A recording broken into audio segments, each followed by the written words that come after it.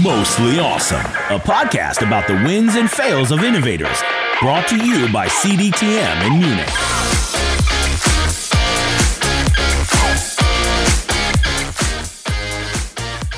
Hello everyone from the headquarters of CDTM in Munich. I'm Ellie from Class of Fall 19 and next to me is Easy from Class of Spring 20. Hi. And we're the hosts of the upcoming episodes of the CDTM podcast, where world-class entrepreneurs and leaders exclusively share stories about their successes and setbacks. We are very pumped to finally kick it off, and I'd say let's reveal our first guest, Easy. Definitely. So for our first episode, we invited Hanno Renner, the co-founder and CEO of Personio. Personio is an HR management software for SMEs that digitizes the entire lifecycle of employees. Hanno started Personio with his 3 co-founders in 2015 and is now midway towards becoming a unicorn. Meet the young German entrepreneur Hanno and learn from him about why he co-founded Personio and why he discontinued his prior startup idea. How he set up Personio from scratch for rapid growth and steers his team also in uncertain times like the corona crisis. And finally, you will find out which tools helped him to become the leader that he is today. So let's jump right into the conversation we had with him.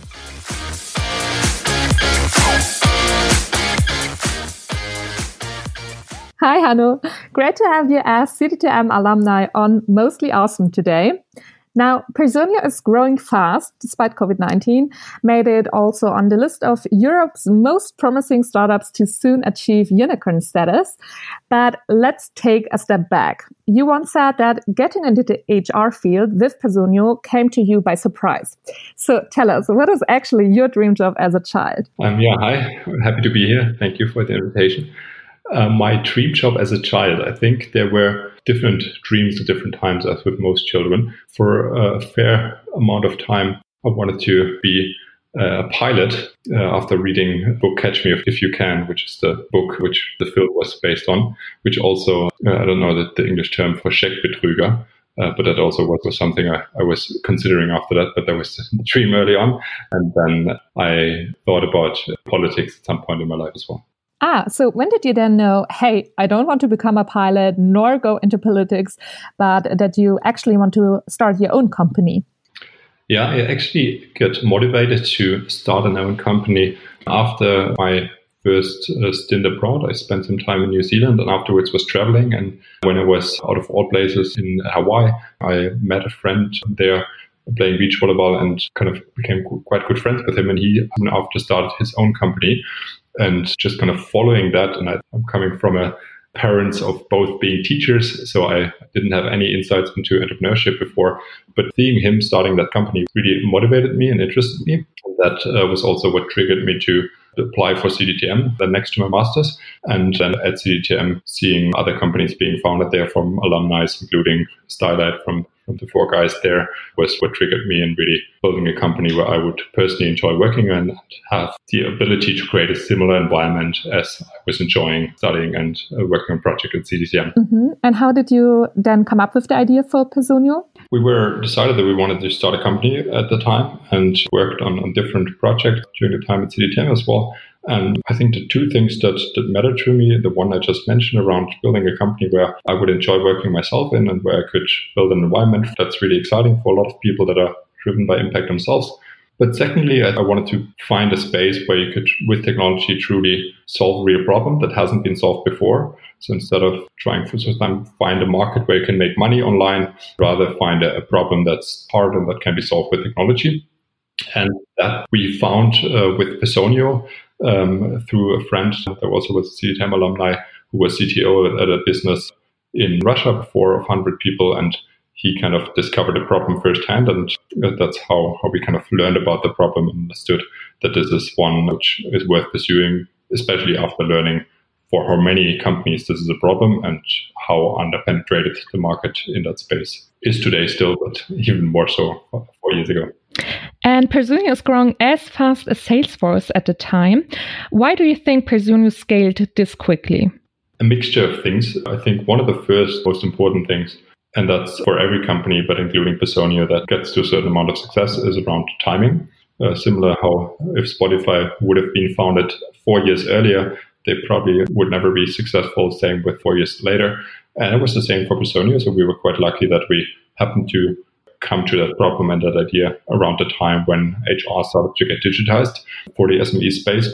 Yeah, not too early, not too late. I think secondly, because there were other companies in a similar space started at the time, it also is a lot about ambition. So we've early on created the BHAG, even being a very small company, to become the European leader. That was one of the first things we established back in 2016. Even though you can't really grasp that ambition at the time, even though it's hard to understand what that means and how to get there, it just kind of constantly allows you to think bigger and also steer the team towards that. And then thirdly, it was just a lot of hard work involved early on and still is today. But I think while there was more hard work from us founders individually, it over time just became also the success and the effort of the broader team and hiring, bringing together a great group of people is certainly the biggest success factor for any company, including Personio.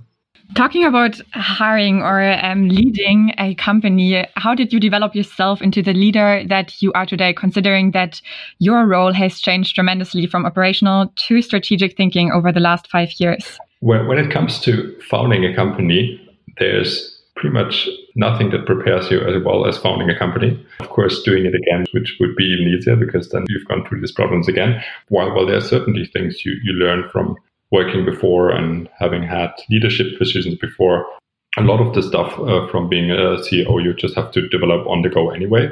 And therefore, I think it actually helped to come a bit fresh-minded right out of university and just eager to learn and develop. And I think the one thing which you, in this role, and especially if you're a first-time founder, have to be comfortable with, but I really happen to enjoy, luckily, is constantly being thrown into cold water and constantly having to be in a position where you're not fully comfortable, where you don't really fully know what to do. But that, of course, gives you a very steep learning curve. That means change with other people, learn from other people, had some mentors, have been reading some books. But I think all of that is only complementary to actually doing it, to failing on some things and to learning them along the way. Mm-hmm. And what books specifically helped you on the leadership topic? So I think one book I really liked is The Hard Things About Hard Things from Ben Horowitz, which I feel is one of the few books which doesn't explain you this is the perfect way of doing it, but it's more of there's a lot of things that will fuck up over time and that will be really hard. And these are ways how you can make them less shit. Another one I would definitely recommend is Radical Candor. If you read the title of that book, you essentially have understood the whole concept. That said, or like if you read the cover, that said, to really understand the concept, reading that book and reading all the repetition that are in there are really helpful. And I personally believe is a really important leadership style to develop. I haven't heard about it yet, but that book definitely goes onto my reading list then. Regarding your first book recommendation, The Hard Thing About Hard Things. Now, 2020, let's face it, it was quite remarkable for hard times, making tough decisions. So I'm really curious, what were 3 key learnings you made this year during COVID-19 while still growing Personio? One of the biggest learnings I had this year was around different level of which people are able and willing to accept uncertainty. And as a founder entrepreneur, you're constantly in an environment of uncertainty, and you're constantly in this environment where a lot of things are, especially in the future, are uncertain. And that's why you have to be quite comfortable with it. But it's also something which I quite like and enjoy. However, in a company of our size by now, I think for a lot of people that they don't like having that uncertainty. So they want to understand where we go. And of course, in a pandemic, where not even the best scientists know exactly how things will turn out and how things will develop, it's not easy to take away that uncertainty. However, I think as a leader of a company, you can do quite a lot of things to still use uncertainty for people. And it starts a lot with transparency by sharing a lot of things with the team. And we always had since 2015, when we were 3 people, started doing a weekly all team meeting every Friday afternoon. And we've, during the Corona and the first lockdown, started with Monday morning kickoffs in addition, so to be really in touch with people and to share any updates we had about when we need to do in home office, how we have to go about cost saving, how it develops our burn rate and our growth, and being very transparent both on the impacts we're seeing and what we're having, but also by how will we make decisions going forward, reduce a lot of uncertainty and gives people confidence by saying, look, we're now growing a bit slower, but our burn rate is still high. And to put that in sync, we have to do these cost savings. And if we then grow faster, we'll reduce them again. And that gives a framework for people to understand based on which metrics, based on which developments you will take decisions. And that, I think, was the biggest learning, that you can reduce that uncertainty by giving confidence even in an uncertain time. I was wondering how the Monday morning kickoffs look like specifically. So how do you go about them? Yeah, so back during the first lockdown, where I just mentioned with all these uncertainties, of course, there was always new developments where we could react on, especially also we have now 4 offices in London, Dublin, Madrid, and Munich. Every city was different, so I would be reading news, would be understanding how the developments are and the local requirements in regards to opening, closing offices, and explaining teams different concepts and so on. So there was a lot of just updates of things that would happen and decisions we took and how we're going to plan to reopen or not the office and these kind of things.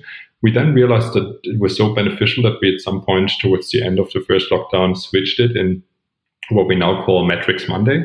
So every Monday, one member of the executive team shares an update of their area with a couple of metrics and explains them why these metrics are important, how they're changing, but then also afterwards gives an overview over the key metrics for the business overall. And hence, again, fostering that transparency about exactly where we stand on revenues and on some of the other important metrics like NPS, but also then giving some context on some more specific ones individually. Such a great idea to start a Metrics Monday. Now, moving a bit away from Personio to you personally. What our audience is sure curious to know is, how do you manage to successfully run a fast-growing startup and be a passionate triathlete on the side? So how do you structure your day to find the time for both? So I think everyone has 24 hours in a day. I have that too, and I don't think you should cut back too much on sleep, given the importance. By the way, another really good book is Why We Sleep. So if you're not cut back on sleep and you sleep 7.5 hours, then there's around 16.5 hours left, of which, given that I don't have family or a relationship, I combine that into working, doing sports, and meeting friends. Once a day, I try to do sports, either in the morning before work, quite often, most days in the week, and then sometimes also in the evening or at weekends. This is one of the most important ways for me to keep balanced, but also I can combine it a lot by meeting close friends of mine, and therefore mostly doing sports together. So then, do you plan your next day the evening before? Yeah, so my sports appointments are very fixed. They're every week the same. There's Monday morning, a friend is showing up for a run. Tuesdays is yoga, Wednesdays is running again, then tennis on Thursday, and cycling on Friday. And these things are quite fixed and these are recurring. What I tried to implement recently is getting up a bit earlier in the mornings, and then the morning routine includes some meditation, includes some stretching prior to the sport, and includes some journaling. And within the journaling bit, I also then try to plan the day ahead. When it comes to the day ahead in between, I now luckily have an amazing assistant who helps me schedule that day and make sure that all the things are according to priorities put in order. So that's typically quite organized already. But yeah, around that, I use my calendar just to combine and also plan social time with friends ahead of time and block it in my calendar. Mm-hmm. You were talking about meditation and journaling, which is also something we at the CTM have as courses. And I would be really interested in knowing how you go about your meditation and also about your journaling. Is there a framework you're following, or is it more like free floating? Yeah, so from meditation, I use Headspace and just go through different courses. I often also use the going to sleep meditation as I like the reflection bit on the day. When it comes to journaling, I have a journal from, I think it's called Best Self, and there's some structure in there, which I also use to kind of reflect on the day and kind of plan ahead, and this describes what you're grateful for and so on. But there's also per day one free page, which is a bit more just for me to note down thoughts, feelings, things that happened, stuff that I might want to come back to. That's a bit more. So it's a mixture between one part really structured and one part a bit more free floating. Okay, so from managing your time or your day to how you manage your direct reports, that means your management board, I'm wondering, how short do you keep the leash as CEO to stay on top of the business? I don't think the keeping the leash is a good thing as a company, and that doesn't matter whether people directly reporting into me or anyone else in the business. While we have an organizational structure to keep the kind of focus on the development also of individuals, I don't think they should be seen as a very high hierarchical zone. So the people that report into me from my executive team are my peers that have a different function and role, and I have a different function, but it's not about keeping a leash, but it's about me helping them with their challenges, helping them with their development, and on the other hand, getting the insights and learnings from their areas and areas of the function they're responsible for, which I then can put together. And as I'm leading the entire executive team plus the entire company, of course, can make sense of these overarching things, which I believe is sort of the key role of the CEO. When it comes to how I work with my direct reports, I have weekly one-on-ones with everyone, and there's a rolling Google Doc as an agenda where they pre-fill always a section which we then use for asynchronous updates. So I read that update before, and so I'm already briefed about the most important stuff, and we don't have to waste time in the meeting of me learning about certain updates. And then there's an agenda which is pre-filled by both sides of topics which we want to discuss face to face, where we also then note down the decisions and discussion items. And that's what I do with all my direct reports. In addition, we then have an executive and a management team weekly, once per week, and in those we discuss stuff broad as a team, but also have the same element of an asynchronous part of the beginning of the meeting where people write their updates, which everyone then reads silently through in the beginning of the meeting, ask some questions, and then we're up to date. Okay. So a majority of the updates is asynchronous versus synchronous? Yeah, everything that's just an update, we try to do asynchronous because it's a lot faster for both sides. And it then saves the valuable time during the meeting. And I'm already can come prepared, and I have a block in my calendar ahead of any one-on-one, which I can use to prepare for that and read through the updates. Mm-hmm. And how do you and your co-founders deal with the media's attention focusing mainly on you? I think it's a good question. I think it's something that happens quite often in companies that, of course, media likes to pick one person and put them very much in the center. And I think in a way it's the role of the CEO to represent the company to the outside, to do that media relations and PR work, and thereby also shield others from that distraction. On the other hand, of course, it does come with the outside. There's less visibility for others that do just an important job, and that's I think if you look at a broader team, both Roman Arsenia on the co-founder level, as well as Jonas, who's also from CDTM, our COO, joined very early in the business and helped us essentially build the entire company from scratch, but of course doesn't get as much attention than I do from a media perspective. So I think it's important to make clear while I play this role and while I am being used for the company's face to the outside, that this is that doesn't diminish other person's impact in the business, and that it's not that the success of Personio is not based on me, but rather also making clear that this is a team effort, and I'm lucky to work with such a strong team and with people like Jonas, Roman Arsenia, and the others of the executive team that have equally important roles, but just a different focus of their role rather than that external facing element that is part of my role. Mm-hmm. And was it a sensitive issue to decide who gets which position on the executive board, especially the CEO role? I think in some companies that is a problem, especially also when it comes to initially deciding who is the CEO and who is that title and so on. I think for us that always was quite natural. We initially also had some discussions. Do we as co-founders are on one level, or is there a reporting structure? And at some point realized that it's just the best for the company and for our collaboration if they also report into me like the rest of the executive team, because then I can exactly have that overarching role. And I think from everything I hear from other companies that have more co-CEO or co-MD settings, I think there is a lot of conflict often involved with that. And it just, I personally believe the structure makes sense. So yeah, I think for us, we didn't really have this as much of a problem within the team. It came rather natural, but of course we still need to look out for occasions to also put further other people and their expertise and their work. Mm-hmm. So before founding Personio, you had another idea of a public speaking feedback tool called FeedbackMe. Why did this journey end?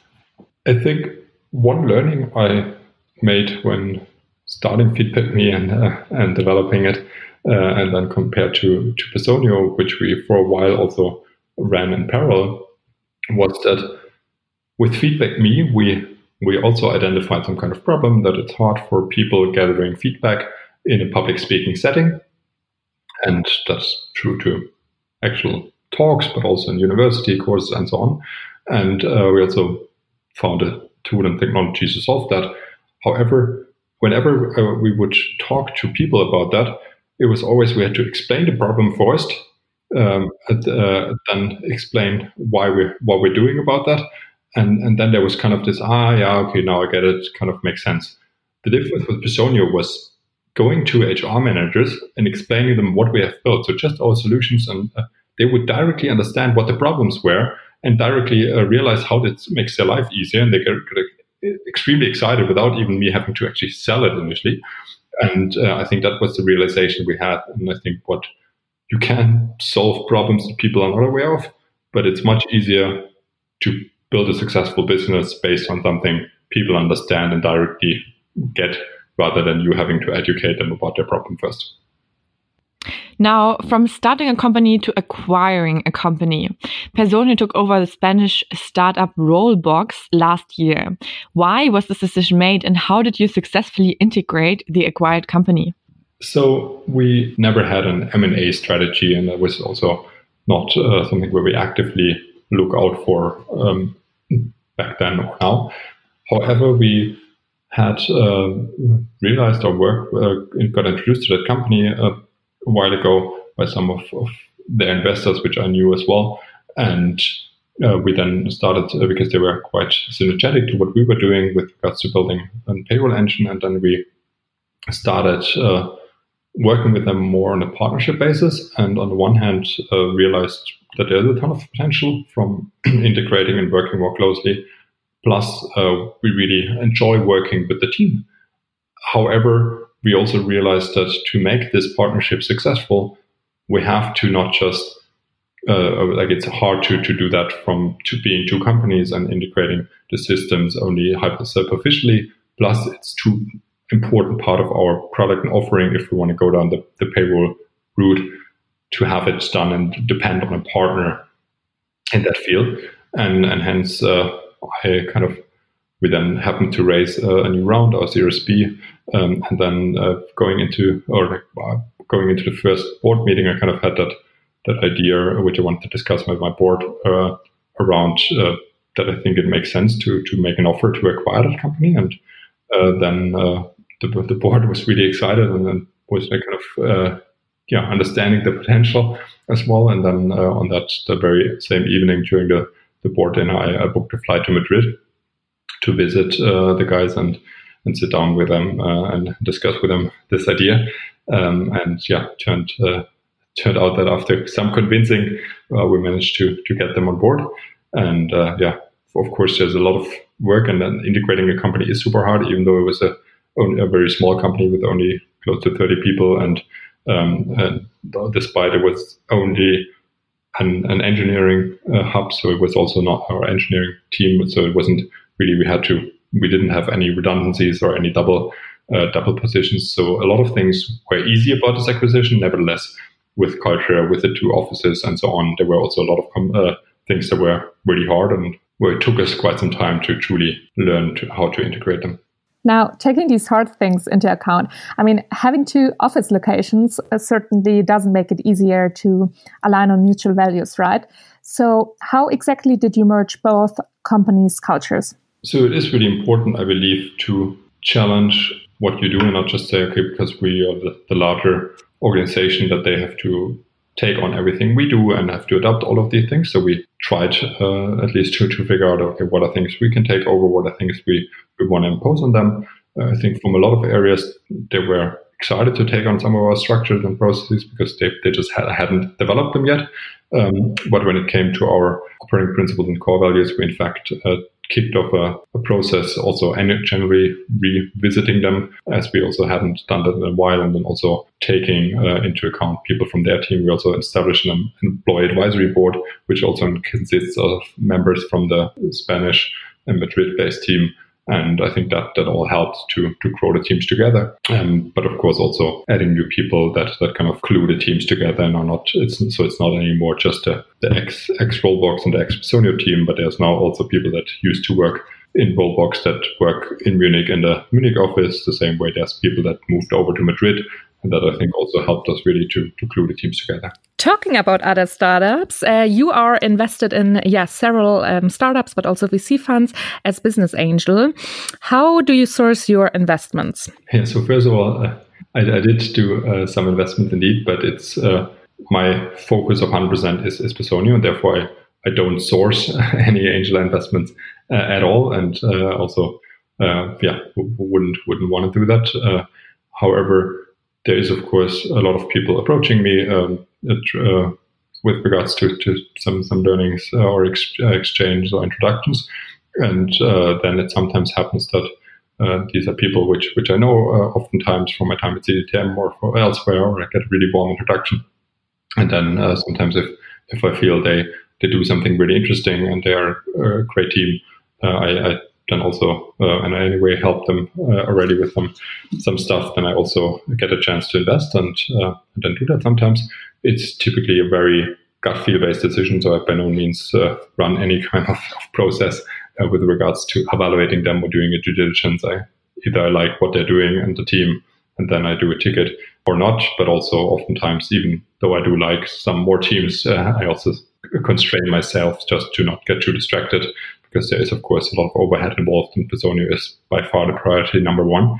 And I mainly do this angel investment for the same reason. We benefited early on. We were bootstrapped for a while, but at the time of our seed round, we also took on some angels from the CDTM community, and they tremendously helped us during that time. And therefore, I think for me, it's just important to also try to provide something back, both in terms of learnings and introductions, but also in terms of some capital investing in companies early on. But that's the main reason for doing it, not to make a lot of money with that or to distract myself spending a lot of time on that. Let's say I'm founding a company. What makes you eager to invest? I really don't want to promote myself as an angel. I think because I don't want more people reaching out, given that it does add a distraction. So it's nothing which I do very actively. It's oftentimes happens just because I know the people or I get an introduction. So therefore, it might happen, but it's not something I look for actively or where I have certain criteria where people should reach out to. Talking about the future of businesses, let's talk about your own future. Where do you see yourself in the next 10 years? That's a good question. I think with the growth of Personio and with our development, my horizon of growing and leading that company, or ambition to continue to grow and lead that company, has definitely stretched from initially I thought I would do that 5, 6, 7 years, which we're already 4.5, 5 years in. And I really enjoy what I'm doing. I enjoy the growth, I enjoy the role and the development I get out of it, but also, of course, the team I'm working with. And I can very well imagine doing that for a good bit longer, and also growing and leading a large public company. The one thing beyond that, I don't think, at least for now, can't foresee the future, but for now I wouldn't plan to start another company. I would love to build Personio to a really large and impactful company. If I were to do something else at some point, I think one thing, still going back to what I said very in the beginning of the interview around politics, is still something that's really interests me.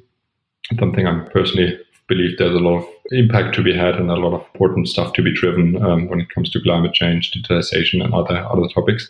And therefore, that's something which I could imagine at some point moving over into if there's an opportunity. But for now, for the foreseeable future, definitely continue to focus on Personio.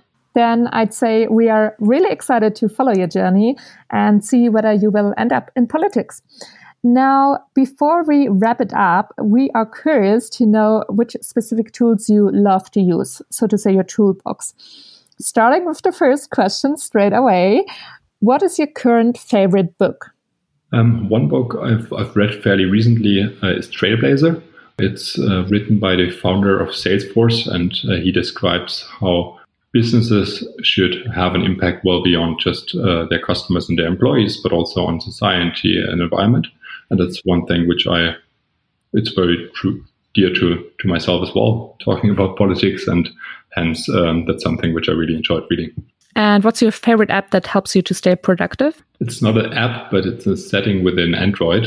I think there's the same for I think there's the same for iPhone as well. But it's about not adding more apps, but restricting the use of apps. So I've been setting myself very clear rules. I think I never had any problems using social media too much. I hardly use any of these social media apps. I don't have them on my phone anyway, but I was very addicted to reading news apps and just spending time in various random apps as well. And so I've been applying a lot of these in Android. They call it digital well-being settings to reduce the amount I pick up the phone and reduce the amount I actually spend time in certain apps. So I don't recommend any new apps, but rather to get rid of as many as you can. Reach Digital Minimalism. It's also a great book that helps you declutter from a lot of apps you don't need, and then focus on things you can do outside. Dan, what's a newsletter you would recommend us to subscribe to? I try to unsubscribe from any kind of newsletter and get rid of any newsletters. I think the most used combination I do within Superhuman, the email app I use, is the report spam to make sure I don't get too many emails. So I've never subscribed to a newsletter. I think the only newsletter I receive is from our HR team once a month, updating about new joiners and a bunch of other things we do. And our product newsletter, of course, which I can highly recommend for HR people, but I don't think it's interesting for anyone else. And last but not least, what's your current favorite podcast or podcast episode? So I listen a lot to The Economist, and it's not a podcast, but I have my subscription there and listen to just a lot of the articles.